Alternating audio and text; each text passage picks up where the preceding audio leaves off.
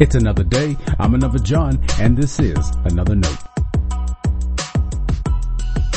Today's edition of Another Note is titled 3 Words, and our scripture reference today is taken from Psalm 86, verses 11 through 17. As always, may the Lord add His blessing to the reading and hearing of His holy word.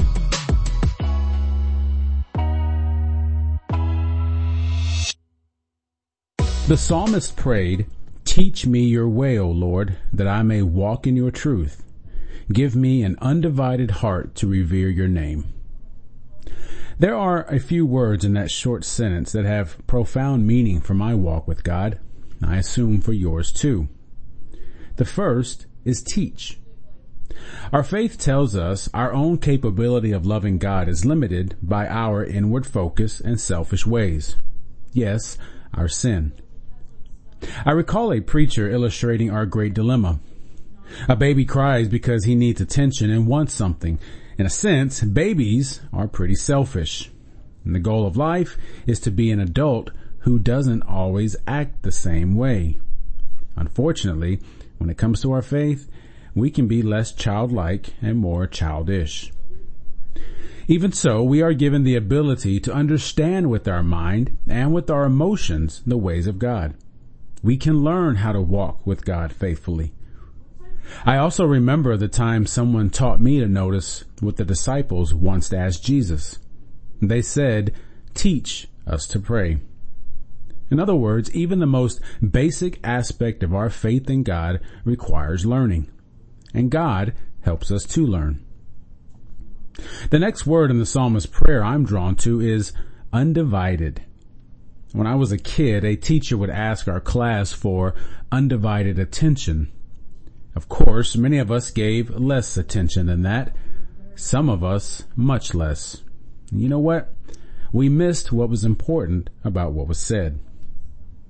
Not giving God your undivided attention will lead you to miss what God says. But also notice the psalmist's real prayer. He prays for an undivided heart. This brings to mind the greatest commandment, to love God with all our heart, soul, and mind. We are called to love God with all of our being. It may be the greatest commandment, but it's also the most ignored. Such a great commandment requires much from us. Do we love God with our heart? Most of us would say we do. Do we love God with our finances, our time, our work? Why do people know more about Harry Potter, Star Wars, or their favorite novellas than they do the stories of God? No one gave their life for Harry Potter to be known. Christian history is full of people who risked their lives to ensure you and I could know God through His Word.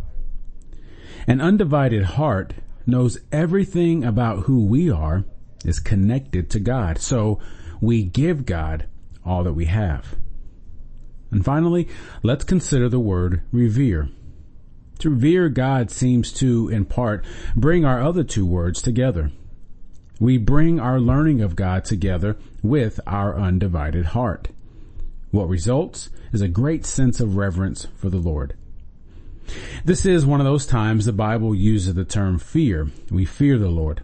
And this is one of those times I usually have to distinguish that fear used here isn't being afraid of God. And then again, maybe using the word fear helps us think more about how we approach God.